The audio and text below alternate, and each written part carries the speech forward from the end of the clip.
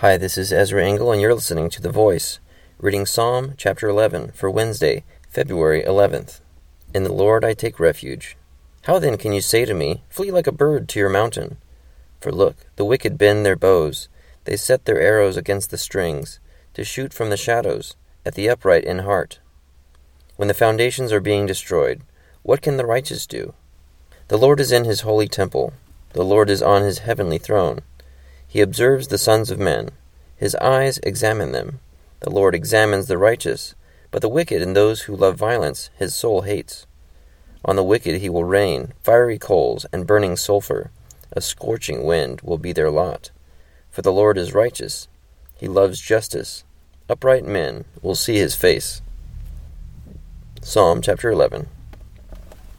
So David is comparing himself to a bird, and the wicked are like those who hunt birds. And God is depicted as one who sees all, and that his soul hates violence, as well as the wicked, and that he'll bring judgment on them in the form of fiery coals. Thank you for listening to The Voice.